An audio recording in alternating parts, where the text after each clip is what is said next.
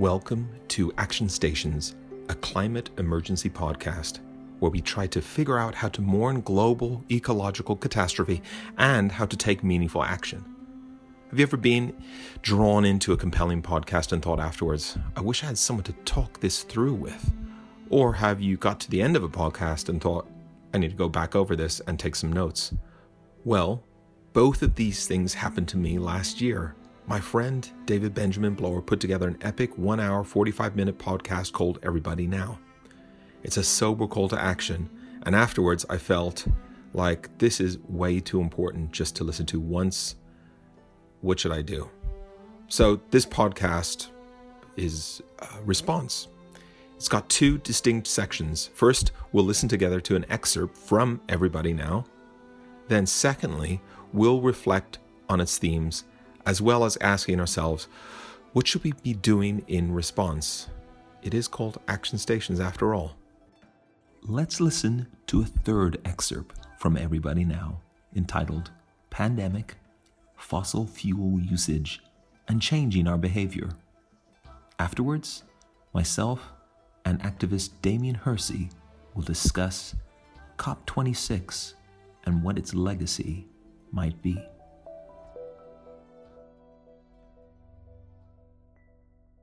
I'm a freelance academic. I have an honorary position at Glasgow University. I am an activist. Mainly, my work is best known for land reform and various environmental campaigns, also urban poverty and matters to do with human ecology as well as natural ecology. Alistair McIntosh, calling in from Glasgow during lockdown. Issues of climate change and how we appraise the science of climate change have been very much on my mind. And I've used the lockdown usefully to complete that work. I'm noticing a much greater propensity to anger, to flashpoint type stuff. And I think it's a combination of the actual effects of being in lockdown and, folk starting to go get a bit rattled by it. And the whole constellation of circumstances of our time, of which the virus obviously is one element, but by no means the only element, and in the longer term, a relatively small element compared with climate change.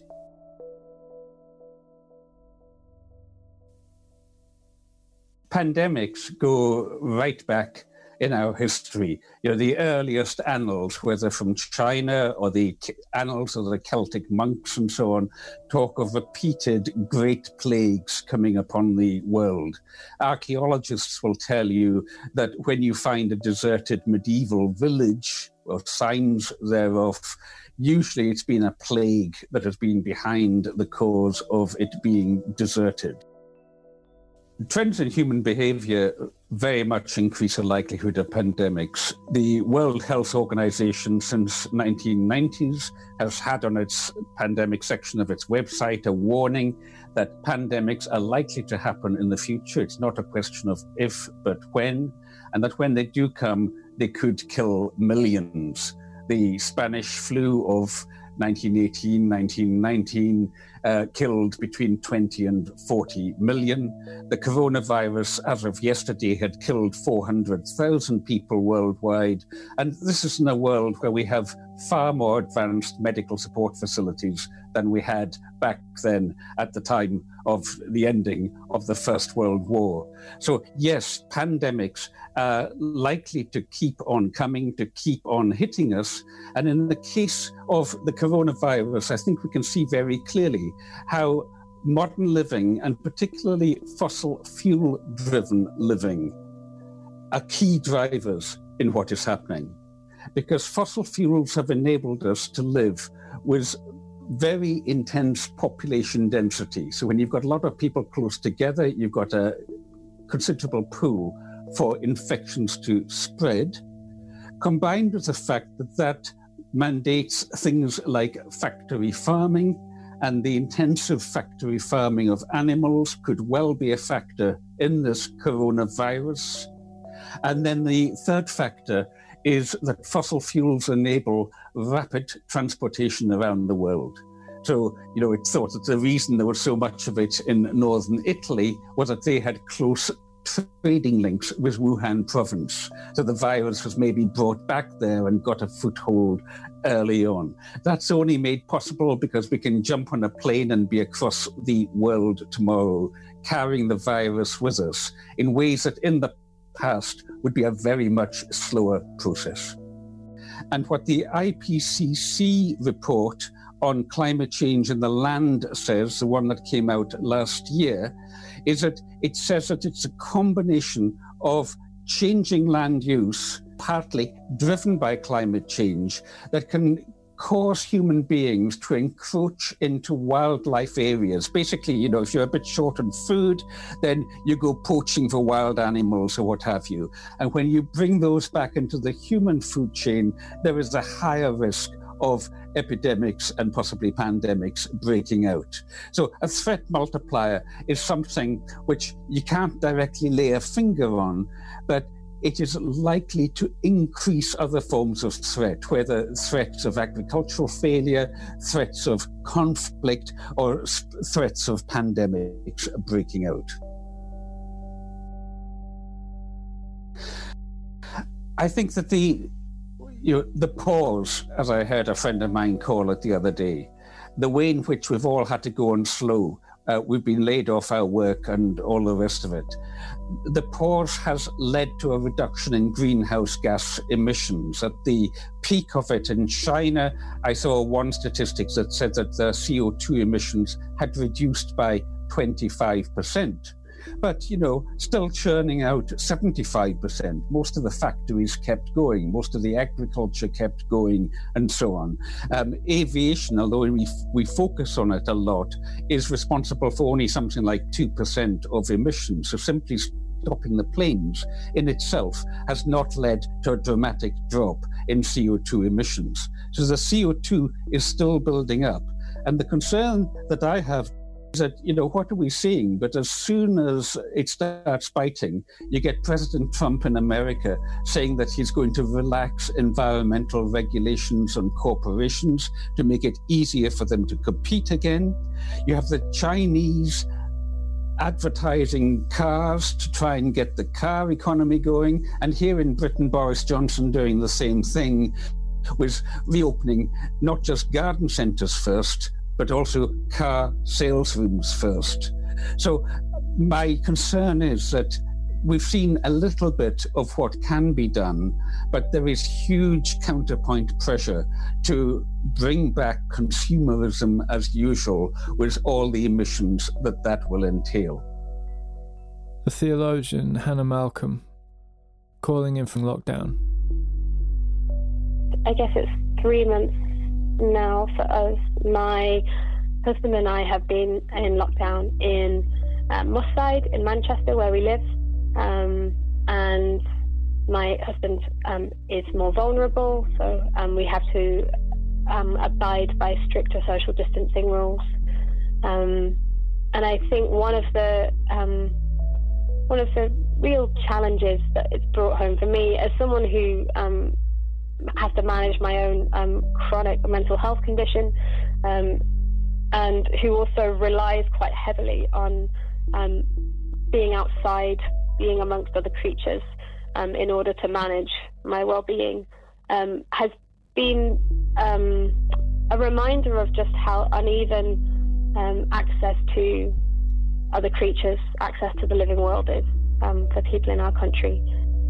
Losses of green space, losses of other creatures, the loss of the living world has been much more keenly felt in lower income neighbourhoods and communities, and something like how much local park, how much green space per person in a neighbourhood is a really telling measure of the uneven ways that we treat each other.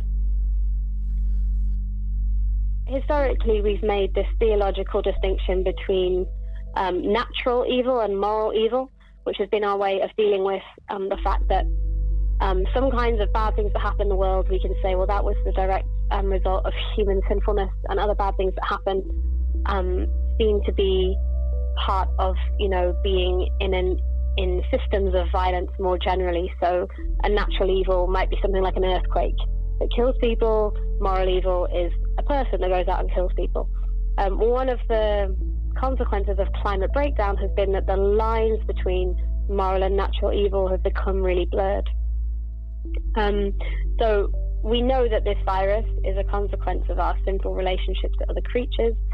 Lots of people have made the connection that environmental destruction makes viruses jumping from animals more likely.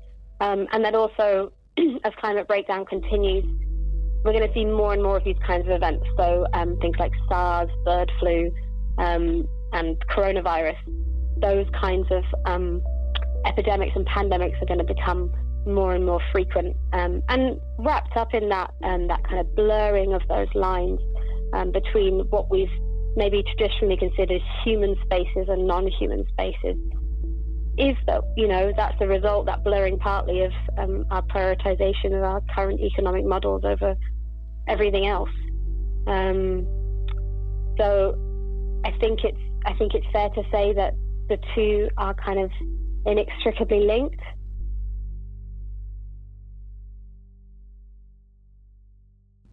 I think this is a moment of, it's a revelatory moment where we have a glimpse of both our capacity and our willingness for responding to global destructive events. One of the things people have said about coronavirus, has been that it's demonstrated that we are capable of quite rapid and far-reaching change. Our emissions globally have dropped by 17% since lockdown began. And that's really not very much, given that we need to reach a kind of net zero state. But it's also worth bearing in mind that really nothing actually has changed. We haven't really changed our habits. We haven't really changed the way we consume things. We haven't really changed our energy systems, and our economic system has changed slightly, but not really. I suppose the thing that I found quite difficult to hear in people's comparisons between something like this pandemic and our wider climate and ecological collapse has been, people saying things like, oh, nature's healing itself, or humans with the virus after all, because of stories like cleaner air, animals returning to cities, that kind of thing. Or, nature sent us to our rooms to think about what we've done. And one of the ways that we can talk maybe with more clarity about the relationship between something like a pandemic of this scale and learning how to change our behavior is that we can make distinctions between changes in activity and the human beings involved in them. So people have said things like, oh, well, there's fewer people on the road and so the air is cleaner. Well, that's not true. What it is there's fewer cars on the road that have made the air cleaner. And that kind of distinction might seem really small, but it challenges that underlying current in our thought that human life should be seen as at best separate from and at worst the enemy of other creatures. That shift in the way we imagine our relationship to the world around us, I think, will create the space for us to do the creative and transformative work we need to do. We can't imagine that it's a binary of choosing between human flourishing and the flourishing of the living world.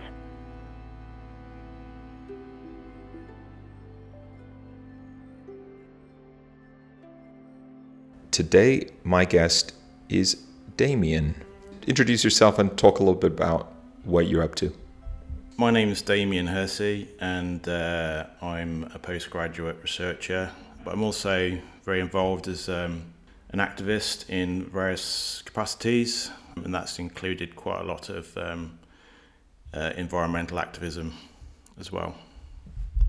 In 1989, I can remember this kind of upswelling of environmental awareness and consciousness, and it was on TV and people were talking about the greenhouse effect as it was called then. Then it kind of all went away. I was thinking over the last 30 years really.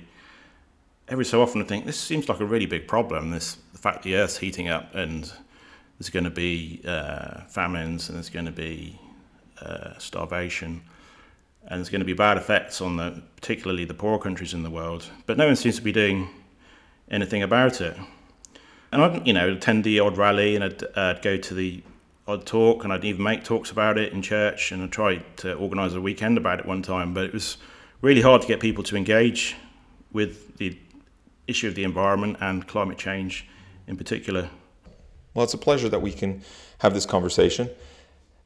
Alistair McIntosh and Hannah Malcolm have both said stuff that's fairly sobering, but at the same time find quite enlightening and motivational.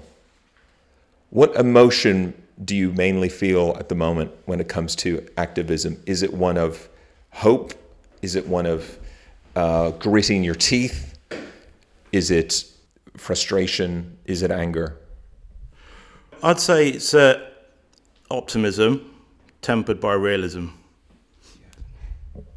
And I think I know what sort of Alistair is referring to a little bit, and I know he's spoken a bit about the tendency of some environmental groups to perhaps exaggerate the urgency of the threat. And that's not to say it's not urgent because it is, but what can happen is we can flip from a state of denial about the climate crisis, and there's a lot of denial up until recently that were promoted by dubious actors, which might have included Russia and troll bots and all those sorts of things.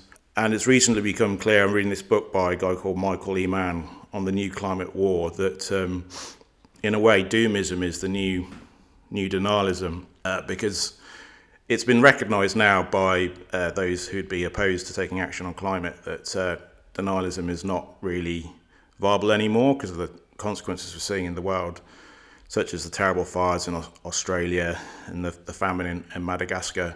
Really what the oil companies want is to delay action as long as possible because of the huge amounts of assets that are involved and oil that's still able to be exploited. They're quite keen to make it seem actually now that the situation is worse than it actually is. There are sections in the environmental movement that have a tendency that way anyway, because it doesn't seem like we are moving fast enough to get to 1.5 degrees. In terms of what Michael Mann's saying in the book, we have both urgency, an urgent situation, and we have agency as well alongside that. So we can act, and even if we can't keep temperature rise under 1.5 degrees, which came from the Paris Agreement, we can keep it under 2 degrees, and every 1 degree, fraction of a degree, is worth trying to keep under. Now, one of the reasons why I really wanted to invite you to share is that you were at COP26. So what led you to going to COP26? I read in a book by David Wallace Wells in about 2018 called The Uninhabitable Earth, that in the 30 years since the end of the 80s, there's been as much CO2 released into the atmosphere as the rest of recorded history. Wow. So that's half of all CO2 in the atmosphere has been released since that time when there was that sort of environmental awareness, and it just kind of went away. When I realised that, I just felt an immense sense of kind of guilt and thinking, wow, couldn't I have done more? And so it was those sorts of feelings that motivated me to want to go to COP26. Okay, so talk about what happened at COP26 from your perspective. What was good and what maybe was not so good? I went up there as part of something called the Camino to COP. It was basically a pilgrimage from London and other parts of the UK to Glasgow. It was a 56-day walk. And I was also travelling with something called the Coat of Hopes, which was a patchwork coat made of different patches that came from all across the UK.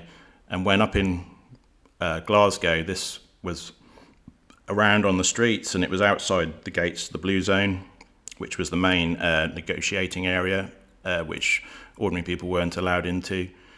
And it was a kind of symbol of lots of different people's feelings about the climate crisis, embodied in this very beautiful, ornate coat.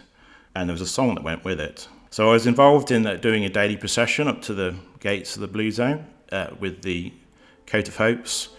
And it was just very exciting and inspiring to see how uplifted people were by putting on the coat and having this song sung over them.